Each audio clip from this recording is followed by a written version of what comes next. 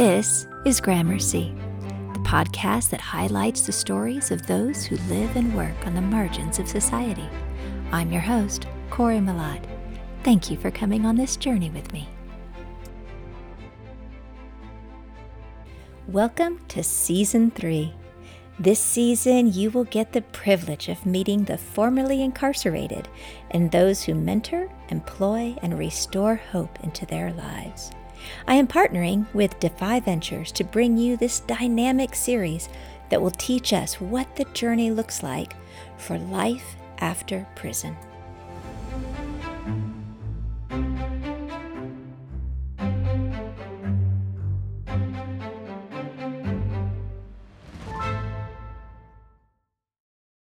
Today, I am visiting with Melissa Odell. She is the Executive Director of Defy Ventures, Illinois.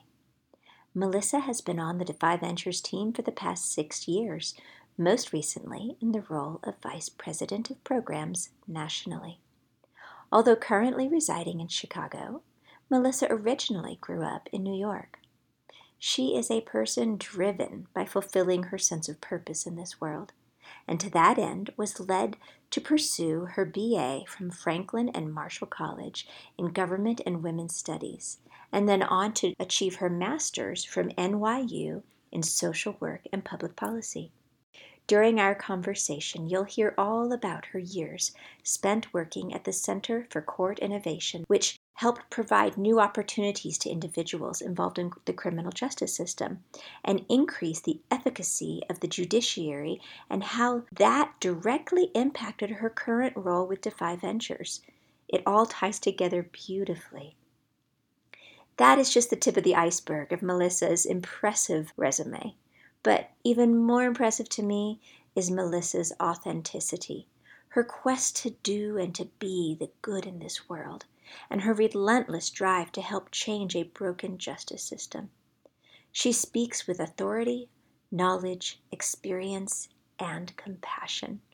This is the soul behind Defy Ventures.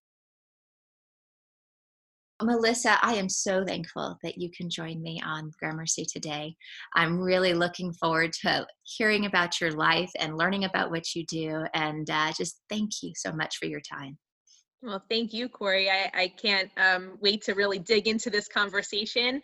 Obviously, we got connected by a mutual good friend and somebody who really inspires me regularly. So I think that's a great place to jump off.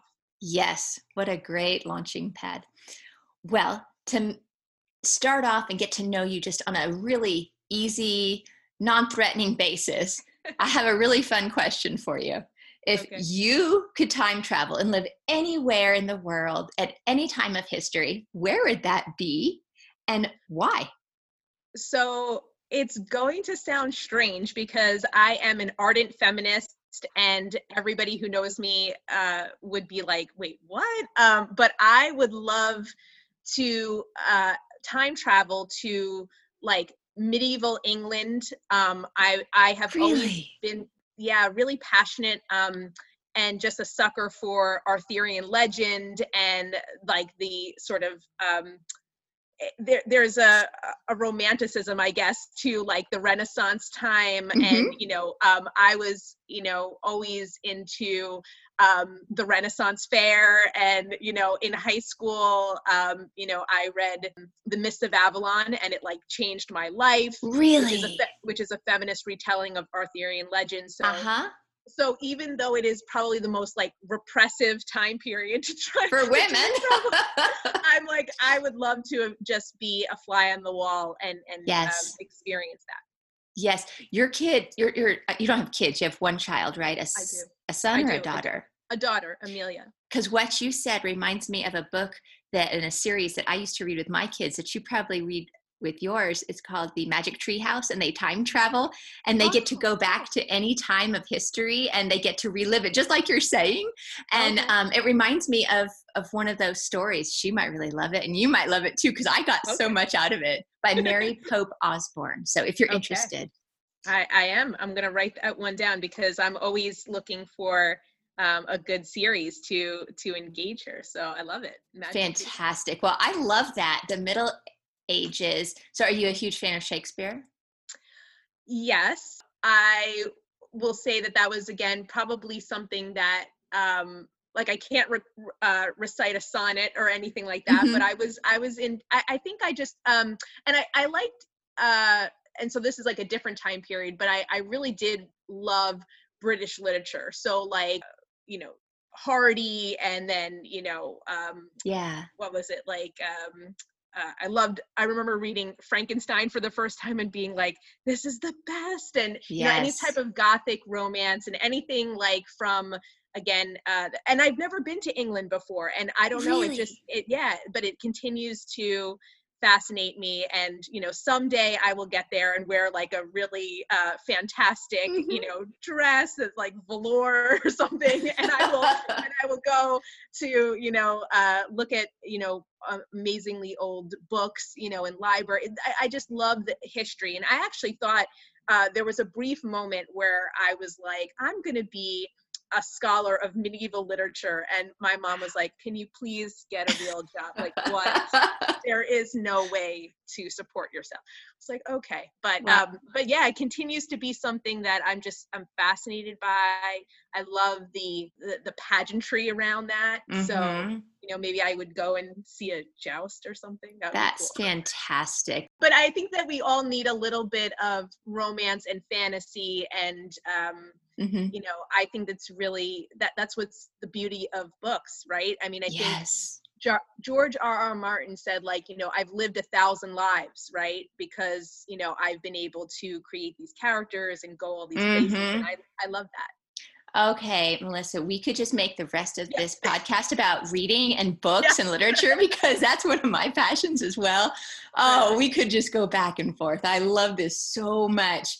Well, yeah, go ahead and give me a little bit of background of your history, what it was like growing up being you. Did you grow up in the Chicago area? Have you always stayed there? No. Okay, this sounds like it's Oh, going to be a good story. What led you honestly. to where you are in life right now? Oh, it's a classic love story. Okay. Well, Oh. uh, well, so I'm originally from New York. I grew up on Long Island, and it was, you know, I think I had an interesting childhood. So, certainly had, some challenges, like, most people do. My parents divorced when I was very young, and I lived with my mom on Long Island, and was very close with my maternal grandparents. So in some ways, I feel like they had such a huge hand in raising me. They were, I come from like a Sicilian background. My mother's family are very Italian. So if you can imagine that, it might come out as I talk with my hands, or I emote a lot, and so that is definitely a big part of who I am. I can Um, relate. I have a little bit of Sicilian in me too. My grandfather came straight from Sicily. So I right hear on. you. I know exactly what you're Okay. speaking of. Great. And then my father, my biological father, was Jewish. So, the joke is like that, pizza bagel. I don't know if you've ever heard that I before. haven't. So growing up in the 80s, with my parents being divorced when I was very young, it was hard. My mom was a single, even with the support of my grandparents, my mom had to work two jobs. Mm. And we lived in a really tiny, basically somebody's garage that they Oh converted my. it like into like a one-room apartment, and it really left an indelible kind of mark for me, because just seeing my mom really struggle. There was a lot of stigma for her to be, a single mom at that time, and we lived in an area on Long Island that was adjacent to a fairly affluent part of Long Island, and so I knew from a very early age that things were different. Like, I didn't have the things that Mm-hmm. most of the people around me had, insofar as when I went to their homes and just seeing, the two family house and like all of the Yeah. piece of that.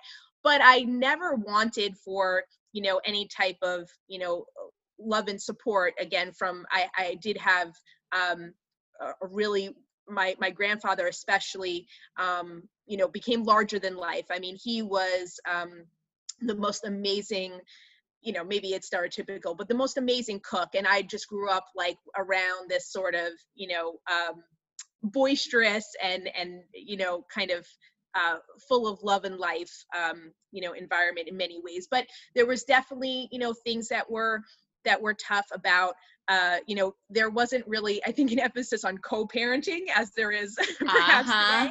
Yeah. And, some of those, things that, leave a mark on you, where I didn't see my dad that much. I saw him on the weekends for a little while. Mm-hmm.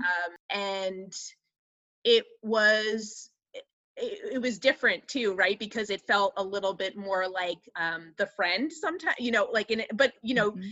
in a cool, like we would go to the movies, and he was somebody who also really instilled the love of culture, movies, books, perhaps Nice. maybe to in a way that would be challenging for my mom. Like, he let me have free reign, right? I was probably reading and exposed to some things that, you'd be like, is that really okay for the 8-year-old? But Yeah. but I really did appreciate that. So I grew up on Long Island, again with my mom, and then my mom met and married my stepfather, who had 3 sons, and so I have 3 stepbrothers, and that was a real shift, because when that happened, Mm-hmm. then we moved around quite a bit, and finally settled in Huntington, which is where I primarily grew up. So it's on the North Shore of Long Island, and I Okay. always wanted to live in the city. So I know that there's lots of cities, but to a Mm-hmm. New Yorker who's from Long Island, there's only one, and The city. Yeah. that is New York City. So I wanted to go to NYU, and I told my family that, and my mom at the time was like, "Oh, you can't even find your way back with some breadcrumbs. Like, you're gonna move to Manhattan and like live in like, Yeah. no way." So she said, I think you need a real college experience. Why don't you go to like when you're getting ready to go to college, go to a college that actually has a campus, and then eventually, maybe you'll do that at some other point. I was like, all right, well, what my mom, loves to be right, and she is. Don't So you hate that when they are right? They are, and she is, she. I grumble about it, but she definitely, I don't know if it's premonition or what, but Mm-hmm. through, I settled on, I went to Franklin and Marshall College in Pennsylvania. Mm-hmm. And once I went on that campus, I had that moment of rightness. And of course I had to tell her, I was like, okay, you were right. But Yeah. she really was. And it was a wonderful experience. It's a small private, like, liberal arts college Mm-hmm. in Lancaster, Pennsylvania. So what was a girl from Long Island doing in the middle of Amish country? Yeah. I don't know. But I got my degree in government and women's studies, Mm-hmm. and just had an incredible time there. And then I thought I was going to go to law school. So maybe this is delving a little bit more into my work and everything, but this is kind of where I think the story gets, for me anyway, interesting, because, Mm-hmm. I was always on a path, and Mm-hmm. everything seemed to be fairly prescribed. Mm-hmm. I thought I was going to be a lawyer and, fight the good fight. Yeah. And so I got into law school. And then 2 weeks before the classes were supposed to start, I said, I don't think I want to do this. Really? Yeah. I was like, I don't know where I'm going to live. I don't know if I'm going to be good at it. What if I fail? What if I can't take the classes?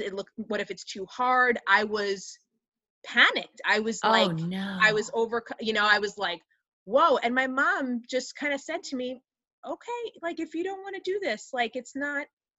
And I had built up in my mind that you can never say no. Like, you can Uh-huh. never change. Like, Uh-huh. because the way that I had grown up, and some of the different struggles and things, I was just like, no, I have to have, like, Yeah. the Push career, forward. yeah, and the money, and I have to, be able to provide for myself and for others. And so I had this, like, real sense. And then she just made it okay, which, I think a lot of, we need people in our life sometimes to Oh, just, yes. again, create an environment to say, okay. So I said, okay, what I'm going to do is I'm going to work in a law firm for a year and decide if it's really something that I want to do. Because Oh, how honestly, wise. you don't really know. I mean, when you're Mm-hmm. sort of on the track from high school. I was in like debate team and mock trial. Like, it was just like, that's what I thought that I was going to do. I Mm-hmm. had never actually done the job. Like, I had Yeah. never. And so I worked at a law firm for a year, a very small firm on Long Island that focused a lot on family law, guardianship, wills and estates, and elder care and things. Mm-hmm. And it was okay, but I didn't feel fulfilled. I was like, Mm-hmm. I don't really feel like I'm helping people in the way that I had always envisioned. I'm Mm-hmm. intrigued by the law. I love the academic side of it, but I don't know if I see myself, and even back then at like 20 or whatever, being like, is this really it? Like, is this the only thing to do? I knew that I had a purpose. I knew that I wanted to create change. Mm-hmm. But I didn't think that filing motions was necessarily Was the way to go about it. Yeah. yeah. So I Wow. started doing some research, and I was like, all right, you know what do I love? I love an academic environment. And I guess, like most people, in the sense of like uncertainty, I'll go back to school. Like, Mm-hmm. I'll go back to the place that makes sense. And so Mm-hmm. I decided to go to grad school, and I applied to a couple different grad schools. Like I mentioned, I was like, maybe I'll get my doctorate and I'll be a professor of women's studies. So I applied to Sarah Lawrence, and I Uh-huh. got in there, and I could have done that. But what happened was that I applied to NYU, and I created my own program of study to kind of meld feminist studies with public policy and law. And at the time, I didn't even Wow. really know, but what I was really doing was crafting a course in social work. But I didn't really even know that. I didn't even know that was a job. Like, I had never seen Wow. anybody or knew of anybody. So Uh-huh. I'm at the law firm, and I created this prospectus, really, and I presented it to the Mm-hmm. Gallatin School of Individualized Study, and I said, will you, what do you say? And when I got that acceptance letter, it was like one of the best things that ever happened to me, because it was really also the coming home of the dream to Mm-hmm. go to New York City and to live in New York City and to almost like start my life, if that, like, Yes. because I had always wanted it. And It there seems like you were, found your purpose. So right. when you find your purpose, there's so much excitement in Oh yeah. following that path, isn't there? Yeah. And I didn't feel the sense of fear and unease that when I Uh-huh. had because I had also when I had gotten into law school, I was going to go to New York law. So I was also going to be able to have the opportunity to live and be in Manhattan. But this was different. This was Mm-hmm. like the dream. I had always wanted NYU, and then getting that was like the most incredible thing. And that was what really started to introduce me to connecting the dots to all the things I had been doing and learning about, and being like, now this is where I belong. And there was no real, there was no one to necessarily look to, because part of being Mm-hmm. an individualized study is that you craft the path. You Mm-hmm. take classes from all these different disciplines, and you need to go and basically pitch yourself to these professors who are letting you come into their class. So I needed to like knock on the doors and say, hi, I'm not formally in the social work program or in the public policy program. But I am asking to be in your class, to theoretically take a slot from someone else. Uh-huh. And this is what I want to do with Wow. my degree. So Wow. I wound up meeting a mentor, Dr. Marjorie Rock, who really kind of took me under her wing. And she was the first one to say, everything you're talking about sounds a lot like social work. She's like, the interesting thing is, though, you kind of picked the opposite school, like, because you want to do a lot of policy work and big macro work. Mm-hmm. Normally people go to Columbia for that. You came to NYU, and we're a school that tends to teach a lot of people how to put a shingle on a door and to go into private practice. And I was like, oh man, well, I don't Oh want to do no. that. Uh-huh. What? Oh man. And she was like, well, you lucked out again, because I am actually the director of doing all the public policy work in the social work department. Mm-hmm. So if you want, I'll be your advisor and we're going to build this together. Wow, how lucky. Now, did your desire, when you finally realized this is called social work, did you always have this leaning towards social justice? Is that why you wanted to go into law, because you saw Right. the injustice happening and you thought, oh, I can fix this with justice in the law? Exactly. Okay. And interestingly, like now I see, I think, I always kind of joke that I was like more culturally Jewish than anything else, but I think Mm-hmm. that really informed me, that there is so much in the culture and the religion about Mm-hmm. trying to use your gifts, the things that you Yes. have at your disposal for people who have been and are oppressed, who have been marginalized, who have been neglected. And that always, it was never, again, the extent of my Jewish upbringing from my father was like, having bagels and whitefish on the weekend. Yeah. It was not like we went to the temple, but that consciousness like was sort of always there. And I Mm-hmm. actually feel like now it's like in the blood, like of Mm-hmm. aligning myself with any cause where I see something that is that's not right. I Yes. feel like I had to jump in the fray. Well, it seems um like you have an awareness, and that awareness was always surrounding you. Maybe you didn't have the name for it at the right, time, but right. when you have that awareness, you can't not do something. So that's Yeah, neat. The path you took, yeah, that awareness led you to a path that was unique to you.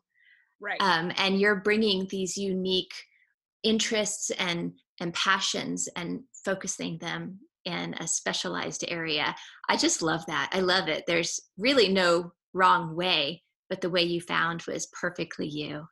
I do. Yeah, thank you. I do feel like, there's all those like sliding glass door moments, but like Mm-hmm. the when it was right, it was so You right. knew it. And Uh-huh. I felt it in the gut. And Mm-hmm. so I was at NYU, and it was the second year. It was the first semester of my second year. I walked into a class called Therapeutic Jurisprudence, and I met the professor, who I then found out is the chief presiding judge of the Red Hook Community Justice Center in Red Mm-hmm. Hook, Brooklyn. And it's the nation's first multi-jurisdictional court, meaning it covers family or criminal matters, civil matters, and housing matters.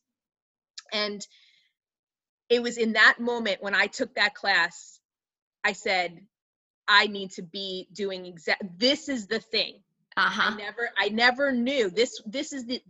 It's the intersection between law and social services.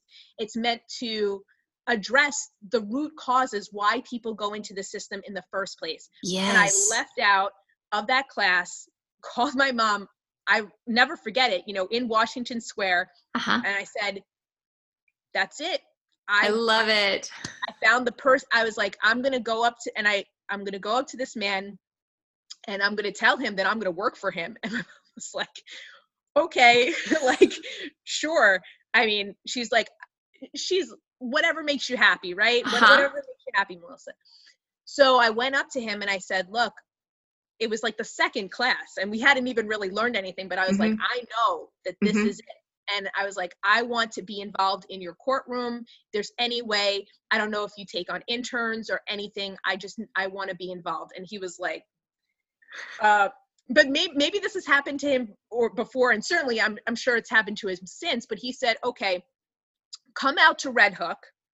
I think he was trying to deter me. Like, he's like, if you can Mm-hmm. find your way from Yeah.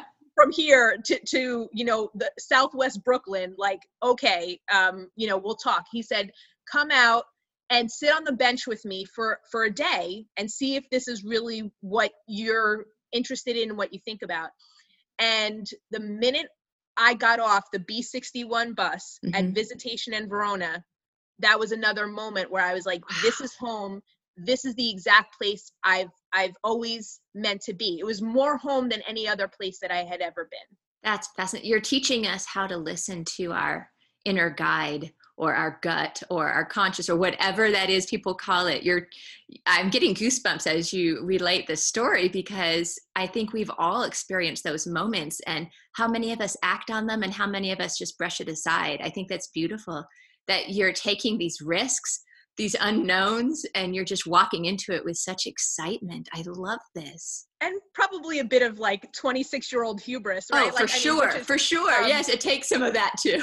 yeah, the chutzpah, right? Yeah. So I got to Red Hook, and I walk inside, and it is a converted Catholic school that they had completely refurbished and turned into a courtroom, but the courtroom in many respects was secondary to everything else going around it. Hmm. And I was just struck, I think like many people in the community were struck. It was beautifully lit.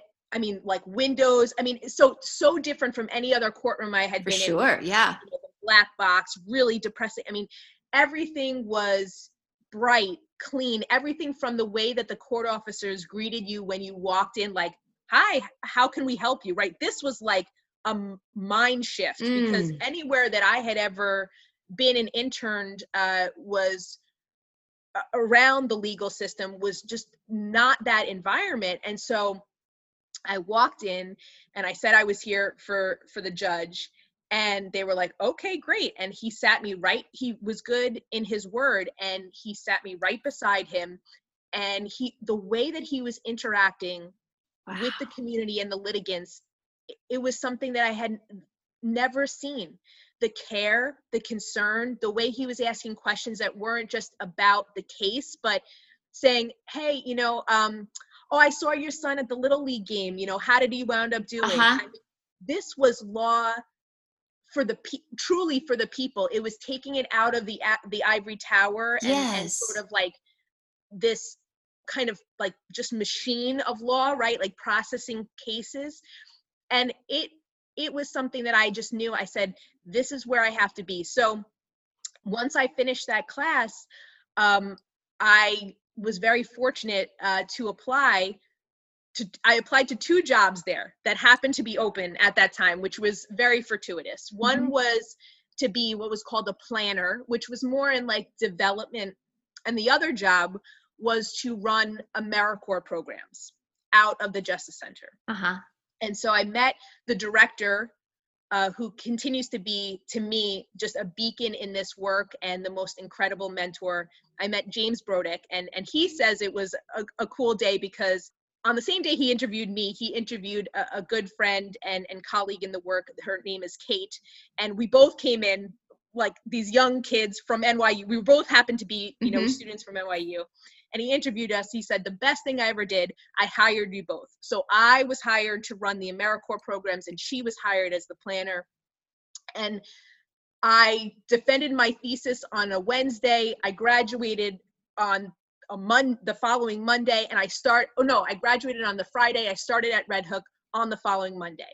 Oh, wow. And that was it. And I've been doing this work now for over 16 years. Incredible. So how did you get from Red Hook to Defy Ventures? It sounds like Red Hook was such an integral part of your learning, your growth as a person, and your care for society, taking the law and making it, not hiding behind it, but using it as a help, actually.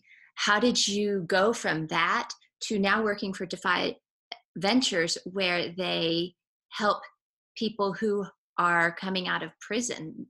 I mean, I can see a little bit of the connect the dots, but could you make that a line for us? Sure. So I was hired.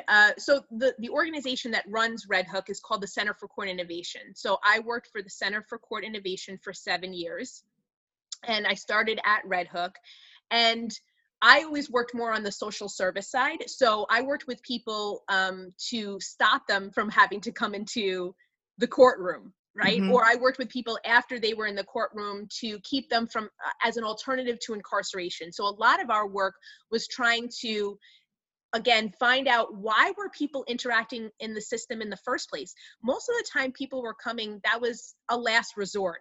Because those other needs were not addressed. Yes. And quite frankly, the legal system was never built to address the human needs of our society. It's always been on the back end. And Beautiful. so I was really passionate about what we did, and people would say, well, why are you running a little league out of a courthouse? Or why are you running a photography program for high school students? Or why are you doing this youth court thing? Like, what does that even mean? And I said, what we're doing is expanding the notion of what justice is and how justice operates. And that's why we are out in the community having a movie night in the park to give people places where they can go and convene and be, so that there are not these other alternatives that are negative, that are really breaking down the community, right? The real gift for me was that I had these amazing mentors, again, who took me out of my sphere of reality and understanding as a white woman, of relative privilege, of significant privilege, and really shook me, like shook my understanding in good ways, in Oh, yeah. necessary ways. Like, I remember one time I went into James's office and I said, the AmeriCorps members, they're not coming to the thing that, they're not doing. And he said, Melissa, not everybody looks at the world the way you do, and will behave the way that just because you perceive this to be of importance, how have you actually communicated that? And if they don't see it that way, why not?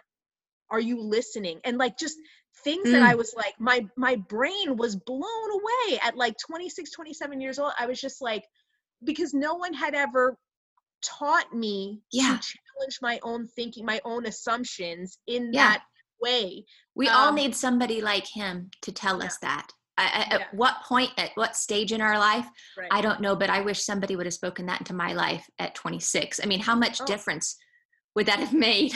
Oh, for sure, right? I mean, that's why I talk a lot. I joke and I say I went to the James Broderick School of Management. So I was at Red Hook for about 4 years. I never stopped. I tend to, what I started to really think about within my professional career was to find the jobs that terrified me and that I knew nothing about, and say, I want to do that. And so I kept going to James being like, oh, you need help over here? I don't know anything about that, but I'm hungry. I'll work hard. I'll work hard. I'll figure it out. Just give me that chance. And so he continued to give me like many, many more opportunities to not just be within Red Hook, but to be seen. The Center for Court Innovation is a very large organization. It works within all the boroughs in New York. It also has an international presence. And so through that, I was able then to become one of the youngest program directors in the center's history at that time, and start up my own project on Staten Island. So Staten Island is known for being somewhat different from the rest of the city in being a bit more conservative in terms of its politics and its behaviors. And so that was a terrifying thing, to leave the comfort of Red Hook that I knew and the community. Yes, I imagine. Loved, and started that. So we started with one program, which was an alternative to detention for young people. So keeping them out of what is essentially youth jail. So I started that. And by the time we had left, we actually created a justice center. So we had like 5 or 6 programs underneath that. Incredible. And now it's even bigger. It actually, I think, serves adults too, not just young people, which is really cool to have. And that started in my mind the bug of startup. Like, I would never classify myself as a traditional entrepreneur, but now, X number of years later, and being with Defy, I see in my past like all of this real founder mentality and hunger that is really interesting. But again, I didn't have a name for it, certainly didn't have a lexicon around it, just was like doing stuff. So I started at Staten Island, and then James actually was tapped to start up a justice center in Brownsville, Brooklyn, which at that time was known as the most murderous part of the city, very under-resourced. And so I said, to our bosses, I said, let me still run Staten Island, but let me help James also do what he's doing. Because I have to be a part of that, have to do it. Everyone again thought I was crazy, started splitting my time between Staten Island and Brownsville. So I started learning more at that time about gun violence interruption programs. I was very passionate about that. And it actually brought me to Chicago for one of the first times to learn from some of the gun intervention models that were happening out of Chicago, called Ceasefire. And so that was just like an interesting thing and intrigued me. And around the same time, I met my now husband, who's from Chicagoland area, but he worked in tech. And so, you know, when Apple calls you on the phone, you pick up the phone. And so we had the opportunity to move to California, and I had to leave the center, which was really, in a lot of ways, it was like a grieving process, because I could have seen myself staying with the Center for Court Innovation until, you know, I don't know, end days, right? Like, because I loved my work. Sure. I love the people I worked with. But again, James said to me, he's like, jobs come and go. You have a passion for this. He's like, but you want a family too. You know, you want a personal life, and you have to invest in that. And that was another real inflection point, because I had always just been thinking my role is to give to others and not really thinking necessarily about what was happening for me. But I took another leap. I had never really been to the West Coast before. My husband and I decided to move to the Bay Area. The one thing that I have a little regret with that is I didn't really spend a lot of time getting to know the area. I was so like, I need to still be doing something. I need to be connected with my purpose. So I actually had lined up a job before I was even fully ensconced in California. Due to my connections at the center, I learned about a new reentry program that was starting up with San Francisco Adult Probation, and they needed a startup director, somebody who could, you know, handle a capital project. It was like a $10 million budget and build out of a building that was going to house about 13 or 14 different service providers on the first floor, and the second floor was going to have adult probation. So I interviewed for that position, and I got that. So I was the founding director of the Center for Services and Assessment. It probably has a different name now, but that was a huge undertaking. So I had literally moved cross country. And then, you know, 2 days after I moved, I started this new role. So I that was my one like little regret of not giving myself like enough time to really acclimate to, because I think again, in that hubris or young love or whatever, I was like, oh, what's a move across the country? What's the big deal?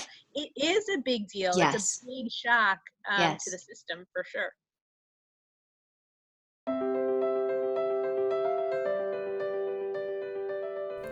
This season is brought to you by Defy Ventures. They are a national nonprofit with a beautiful vision of cutting recidivism in half by leveraging entrepreneurship to increase economic opportunity and to transform lives. Defy's programs are helping currently and formerly incarcerated people across this country defy the odds by providing pathways that lead to employment, entrepreneurship, and a successful reentry. Please visit Defy's website at defyventures.org and sign up for their mailing list to stay in the loop. Links to Defy's website and social media can be found in the show notes.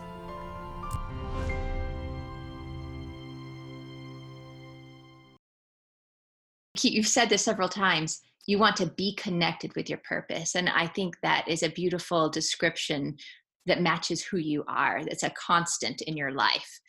And because you want to be connected to your purpose is to help others ultimately, right? That's the ultimate goal, and to help them find their best life.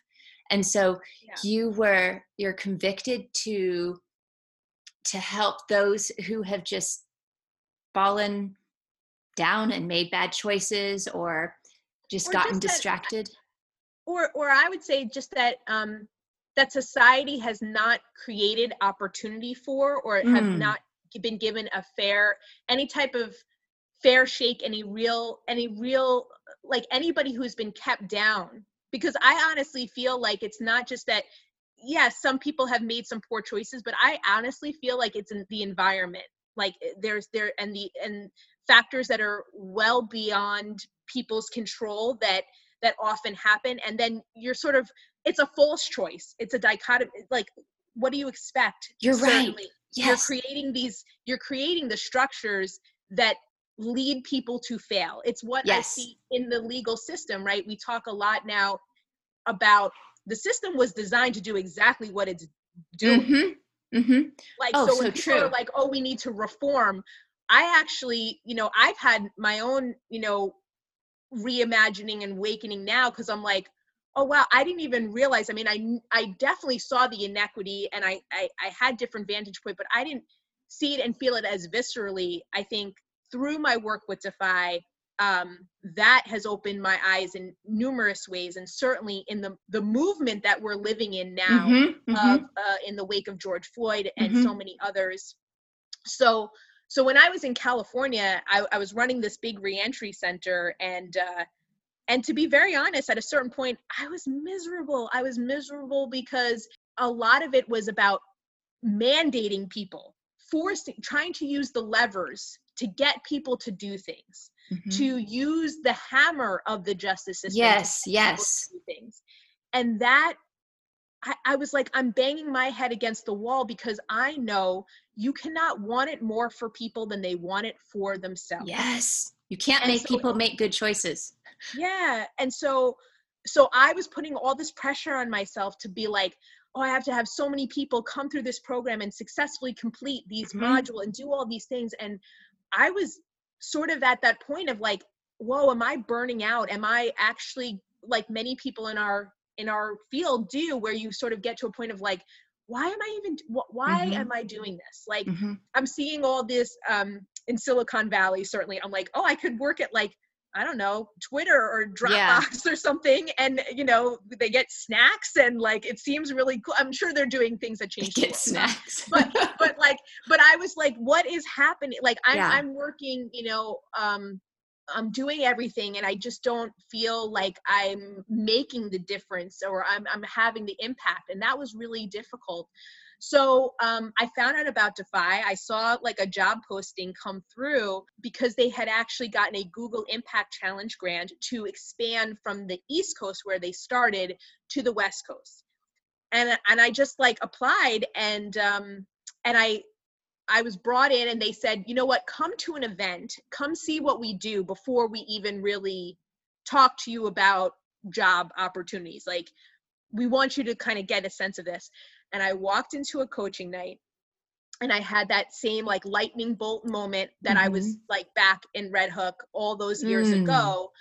I met this group of people who had experienced incarceration, and honestly, that was inconsequential within the first 5 minutes of meeting them and hearing these great business ideas, seeing all these volunteers from various businesses and who had been like angel investors and such, and everybody was like in community together. And I realized that it was honestly not even that much about the business aspect, so much as putting people together in these dyads, or small groups, where you're getting to hear about how they want to move their life forward, and how motivated they are, and how passionate, and how they want to grab onto every opportunity. And I was like, I'm sold. Where do I sign? I was like, I had another moment where I was like, I don't know what you need, and I don't know how you can use my skill set, but I want to be involved in this. And this is startup again, brand new. Nobody knew Defy. So I was hired, actually, started at Defy in, what was it? 2014, 2015, as the development and recruitment manager. And everyone, again, thought that I was nuts. I left the job on paper, like even to the point that the chief probation officer called me into her office before and she was like, are you sure you want to do this? Like, you're leaving the job. Like, why? This is the big budget, the title, like this and that. And I said, It's I not gotta what go. motivates you. I gotta go. I gotta Yeah. go. And I was so happy, even though Defy was like, we had no infrastructure. We didn't really have like, I mean, when I look at who we are now and what we accomplished, I mean, it was like, it's just night and day. Yeah, Like you got to start somewhere. you Yeah. got to start somewhere. But I was really, yeah, I was thrilled. I mean, it was a pay cut, it was this, it was that, and Yeah. it was challenging in a lot of different ways, but it just tapped me back into the spirit of myself, of like, I mean, I guess that we had the tagline like of hustling, of being out in the community again, doing what I love, like community engagement. I would drive around all over the place, from Oakland to Richmond to San Francisco to San Jose. I would be all over, Mm-hmm. like talking to people about this and like evangelizing the mission. And I Wow. was like, this is what I love to do. And that is kind of what brought us here, I guess, because I did it again, so then we had our baby, and so like I mentioned, my husband's from here, he's from the Midwest, and so, in the delirium of, a 3-month-old, and he was like, why don't we move closer to family? I said, yes, pack up Let's the do house, it. like sell the house, I'm ready. But I love that I'm still connected. The fact that we have Mm-hmm. Defy chapters in all Mm-hmm. these other places is great, because I'm Mm-hmm. still intimately interwoven with them. That's beautiful. Just a beautiful story. When you know people's story, you better understand them. And that's effectively what you're doing with a lot of the clients of Defy, right? For me, a lot of the strife and everything, I think, in our world is because we're not taking time to hear each other's story and to share in our humanity. So Well said. it's something that I really value. And I think, just to contribute to that and to be a part of that and to hold space for it. I was reflecting, we always are like, how are you? And you hear, oh, I'm fine, everything's good. But, there's actually probably so much more, right, For sure. underneath the surface of that.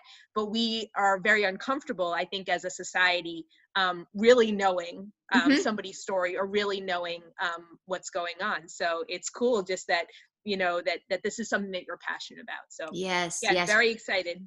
Thank you. Yeah, we do tend towards the shallowness of life, don't we? It's easier. We don't have to hold space, like you Sure. said. That's an excellent way of saying it, because once you know, then you have to do something about it. Exactly. Yeah.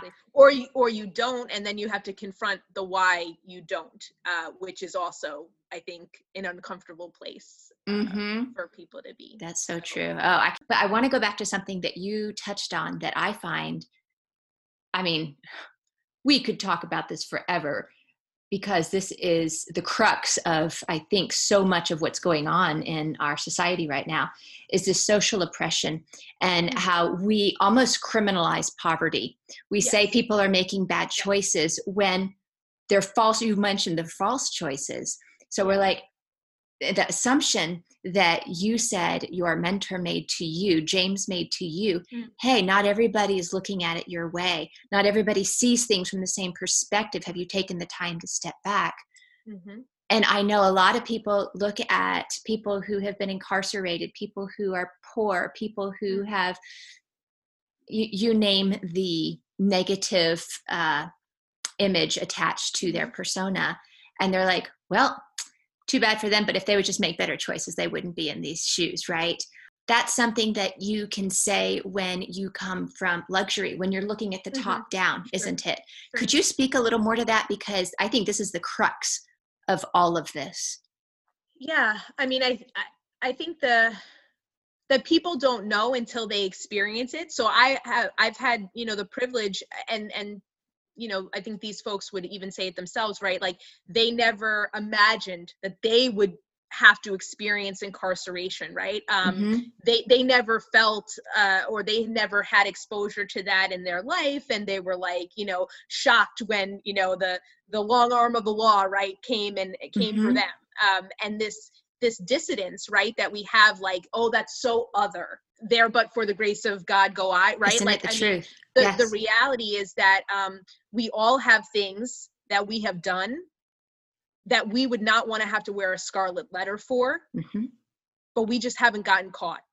Mm-hmm. And the other reality is that due to the systemic racism that this country has been built on, people who are Black and brown are looked under a microscope.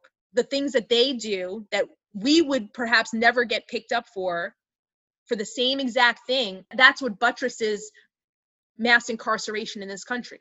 Mm-hmm. It is. Right? And Totally. there's so many examples of this. I mean, the war on drugs being the most paramount. Yes. Right? So we see marijuana being decriminalized in so many communities at this point, or not so many, but in several. And who's now making money off of the legal cannabis industry?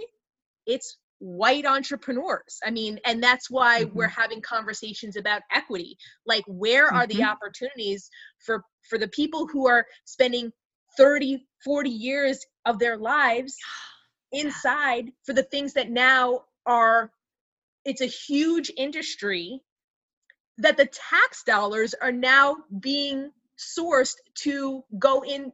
Now that's supposed to be, I don't know, reparations or something. Like, these monies are now being earmarked. And I don't want to denigrate that, because I think it's important, right? I mean, at least there's an acknowledgement of that. And we do see that those funds need to be then put into the hands of the community to be used to address things where those communities have been divested in.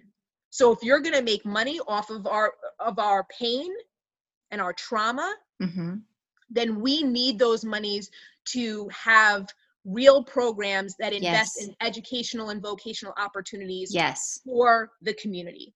Stop the systemic social oppression.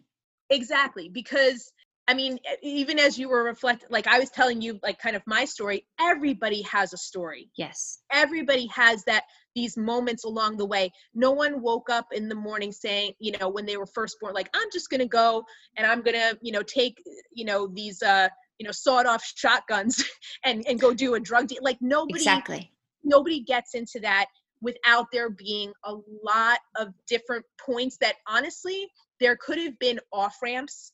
There could have been intervention. There could have been, forget intervention, there could have been real opportunity. Yes. Not like so when people are talking again about, oh, well, so-and-so just needs a job. No, they need something that is leading towards a career with a living wage that is a meaningful work trajectory. Yes. There are jobs all over the place, but you don't want to do that job. But you want somebody else of a different ethnicity or a different religion or whatever to do that. You don't want to do that because you feel like the pay isn't right, doesn't provide for your family, doesn't have any sort of benefits. Well, why would you think that another individual does? And why would you think that they are not going to be savvy enough to figure out how to supplement that pay? Yes. In a way that is it's an underground economy. Yep. Because we have not created equal access. Yes. To, and the point of it, I think we all can acknowledge, is that we're in a country of abundance. Yes. There is not an issue about not having the wherewithal to pay people fair living wages, but we need that political and social will to do it, which is why at Defy we believe in inclusive economies. We are not assuming that everybody who comes into our program is going to be a small business owner. That's not necessarily the point. We're trying to also shift the mindset of the business community to create real avenues to saying, this is an untapped talent pool. You want folks to come into your business who are hungry, who are going to have employer-centered thinking, who are going to do an amazing job. And we have them. They have gone through their transformation. Now, not everybody who's inside has gone through our program, and not everybody who's inside is necessarily going to be right for our program. But the thing that resonates with me about Defy is that people are self-selecting. They're at a point of beyond pre-contemplation. They are at that level of readiness, and they're wanting to make that commitment. They want to take the opportunity, and they're going to far exceed our expectations of them. Because when you underestimate people, when you put them into that box and say, oh, well, just because you were incarcerated for X number of years, you're limiting yourself from experiencing their greatness. That is why I love to be part of this program, and I've been here for 6 years, is because I have seen the most like brilliant, brave, like genuine, kind, entrepreneurial, fun, cool people that you wouldn't expect to find maybe in a maximum security prison, but I have. And I've That's had beautiful incredible. experiences there. I've had painful experiences there too, like hearing the trauma and the stories that people have had to endure, not only through systemic racism, but on a micro personal level, the loss of loved ones early on, and the psychological trauma and the things that they sublimate those feelings and those emotions, because there's no healthy way to deal with that in various communities. There's not always those resources. And Yes. so then people turn to things that we fault them for the very things that we think, oh, well, it's fun to go out and have a drink every now and again, like that's how I let off steam. Well, somebody else might really lose themselves for a while in that fun escape because they don't have any other healthy coping mechanisms. Yes, yes. So it's so much about the teaching and what you were doing at the beginning of your career, and giving those opportunities, and showing people other ways that many have never been shown because of their growing up conditions, right? Because I of the mean, oppression. and I think it's like that quote. It's like, when you know better, you do better. You do better. Yes. Well, I also, one of my guiding quotes for starting Gramercy was from Mr. Rogers, when he said, there isn't anybody in this world that once you've heard their story, you don't love. That's paraphrased. I'm sure he said it in a better way, but that's the truth, because every single person I've interviewed, I like I said at the beginning of our when we first were meeting, I'm like, I just love talking to strangers and hearing their stories, because then you're just like, oh, I see. That makes perfect sense. I understand you better now. And it sounds like Defy does that for the people who choose to join. And it sounds like it's also educating the business community as well. I did not realize that. You're opening the eyes, you're helping the business community become more aware of these people, their circumstances, and the opportunity to speak into their lives and give opportunities. Correct. Yeah. I mean, I think it's sort of the overall human desire, right? To see and to be seen. Yes. And that's really, I think, what we offer, and why I think our volunteer program is different than maybe some other ones, right? So, a business executive might come in and say, oh, I'm going to give some wisdom around marketing and branding today. And I'll say, okay, but don't perceive that it's going to be completely didactic and that you're just going to be putting all this information out there. As like, be prepared that there's actually going to be an exchange of something, and you invariably will learn things about yourself, about this world, that you perhaps have not. And that's actually the very reason why you should want to sign up and participate with us, because it's not going to be your typical, okay, let's everybody put on, our company shirt and go clean up the graffiti or clean up the park, which is important. Do not get me wrong. But it's a different type of volunteer experience when we're asking you to embrace radical vulnerability and to make yourself, I gotta write that down. yourself put yourself out there. And we do that through different exercises, like our Step to the Line exercise, where when we are in prison, we'll have like 2 lines of tape down on the floor in the gym. And it starts out with something like, who here likes hip hop, right? If you do step to the line, and mostly everybody does. And, there's some, giggles, and some people are like, I love Jay-Z, whatever, right? And everybody's kind of building some quick community, like in that, oh, wow, we share this similarity. But it very quickly also transitions into challenging certain things. Like, I talked a little bit about my father. I don't talk about it tons, but, when I was 18, he sort of like left my life, and he had a lot of mental health challenges. Ultimately, he was homeless for a while, and, he passed because he didn't have a lot of the support, and a lot of different things happened that, when a lot of the EITs, that's what we call our participants, entrepreneurs in training, they don't know my story. They don't assume my story. But when we're at the line and it'll be something like, I lost a parent, or I haven't I have unresolved, things with a family member. And watching when we walk to the line, there is this moment of recognition and sense of compassion. Because of the commonality. Yeah. And that gives us space to do that. When people perceive that we're just a program about business or entrepreneurship, I have to demystify it quickly and say, no, you have to be willing to go deep and look and acknowledge the things that we have had in our lives personally that happen, again, from a societal level, and be willing to step out and say, and reach your hand kind of across that line and say, me too. I see you. You see me. Yes. I see you. And this is where actual change gets made. And if nobody in my program in Illinois actually starts up a small business, I'll be a little bummed. I'll be a little surprised. But I actually tell people all the time, it's not really my end game. My end game is giving people a chance to realize their true potential and letting them know that people care about them, that people love them for who they are, and that they don't have to be ashamed or hide, and that we are here to support them. That is unmitigated success. We all need somebody in our life to affirm that to us, no matter who we are. That's just beautiful. I'm so glad you are doing the job you are doing. Thank you so much for sharing. Well, I'm extremely grateful to be able to do this work. It is an absolute gift.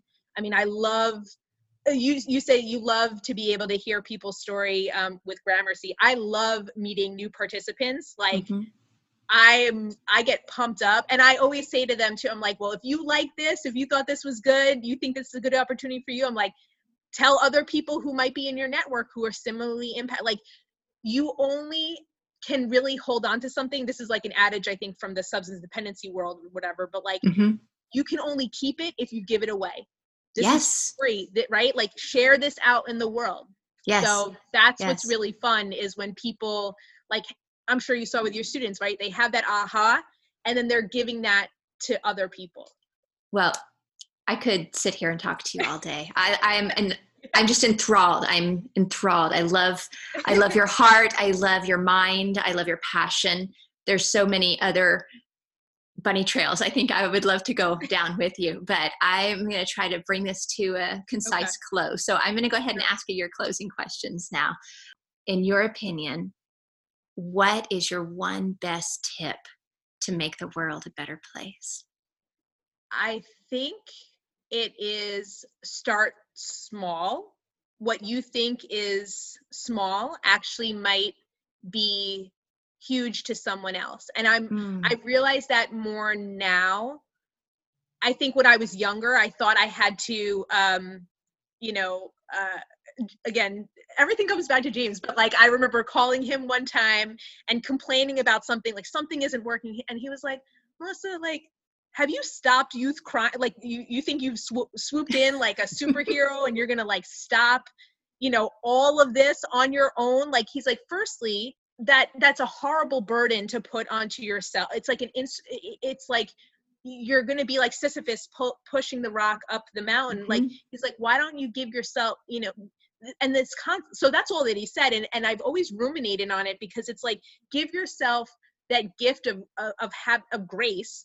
But like, the thing, like, just reaching out to someone and saying, we started this by saying, how are you? And truly wanting to hear how somebody is. Yes. That actually is a big part of Defy. So when we're sitting across from each other and we're delving into the business idea, the first question is like, how are you? How is this going for you? Tell me about your experience. Like, let me hear you, because there's not always, and I think even like this podcast is a gift.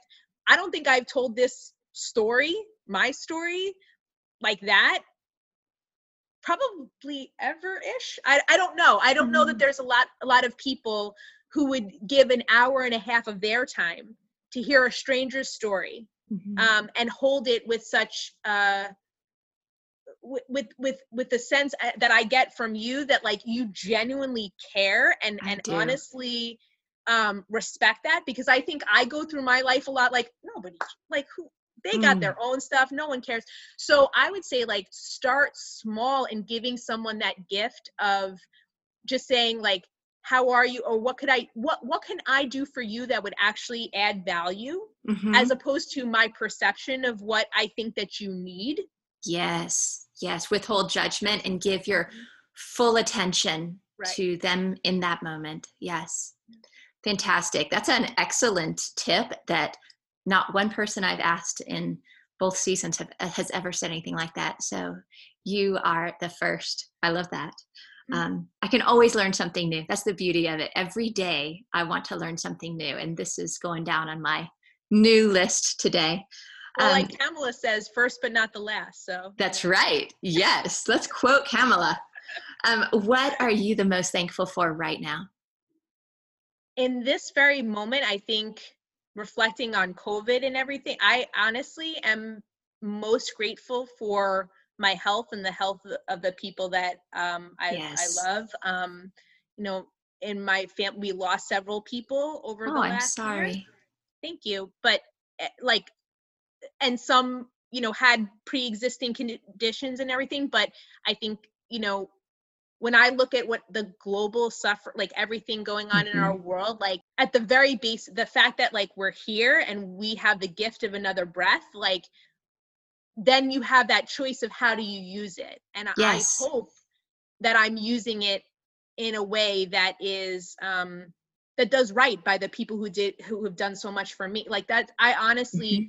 feel this huge responsibility to all of these different people that I've had the privilege to come in contact, all the people I've gotten to work with, the family members that like trusted me to work with their young people in these Mm-hmm. different youth development programs, to even our EITs now. I mean, I tell them all the time, I'm like, it is an honor to walk alongside of you with this. I Yes. can't do it for you, but like I am privileged. Like people in prison, they're like, why would you come here? Why do you do this? I'm like, this is gonna blow your mind. And I'm not saying it in a rude way, because you're gonna be like, this white girl, like I'm happiest here when I'm with you.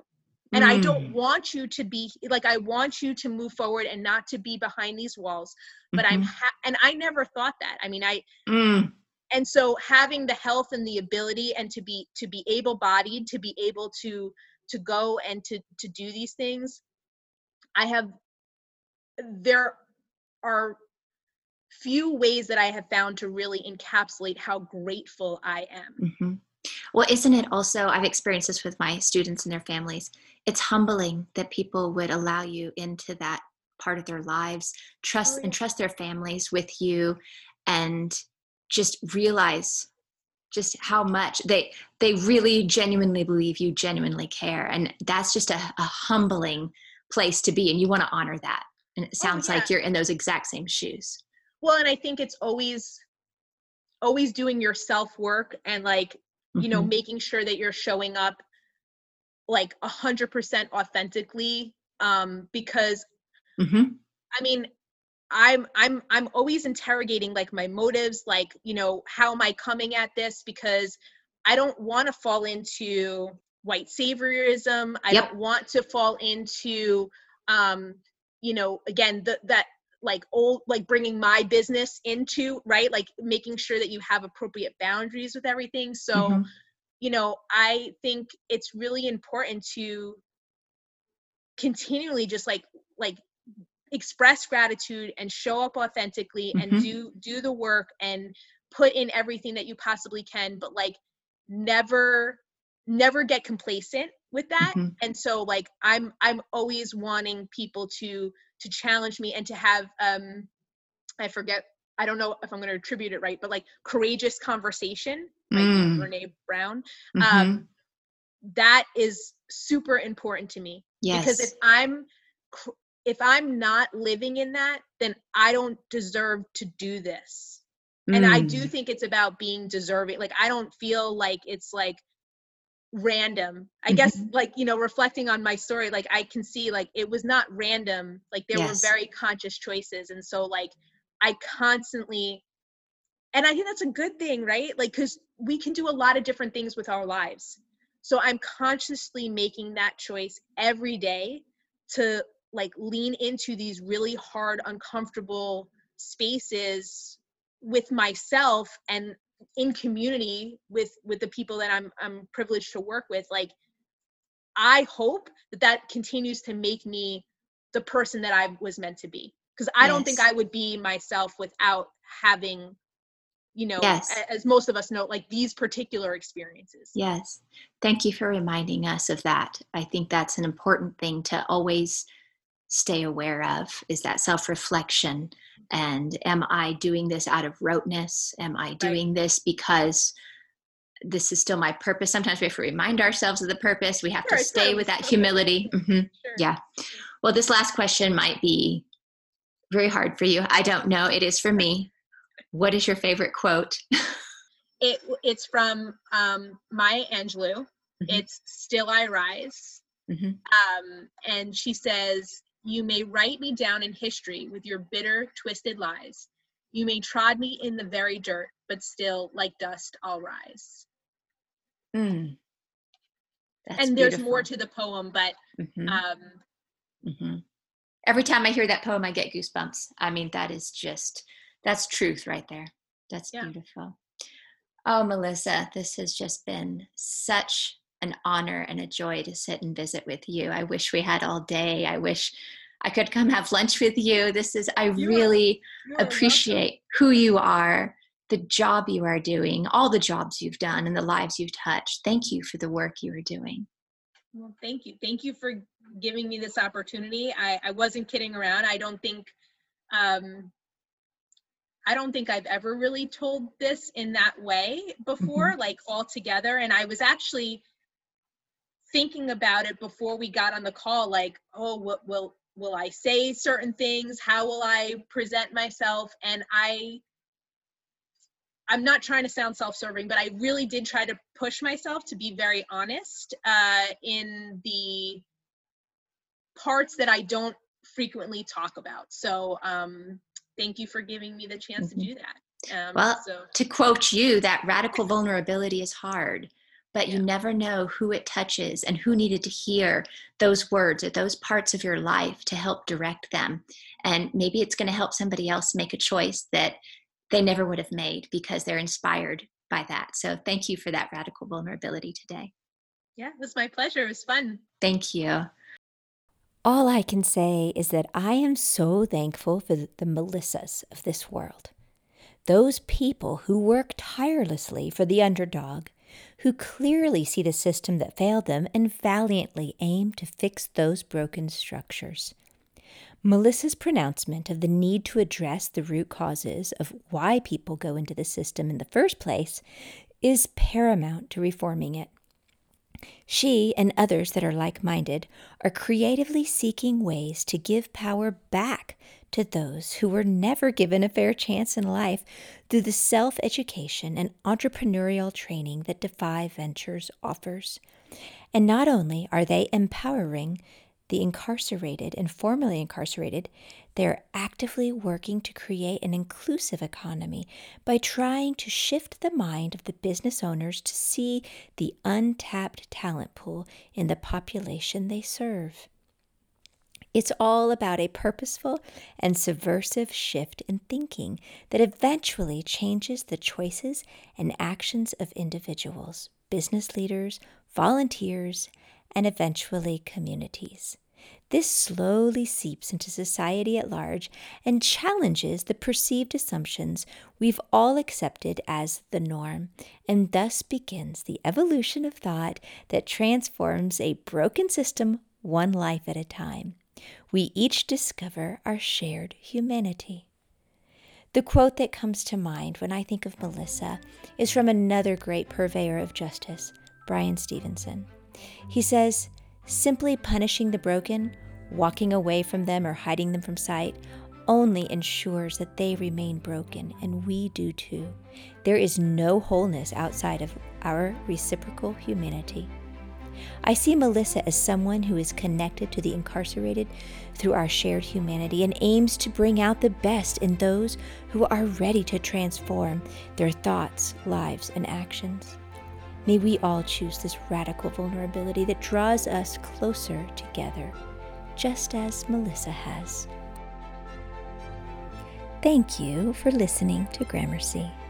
Remember, there is no them, just us. See you down the road.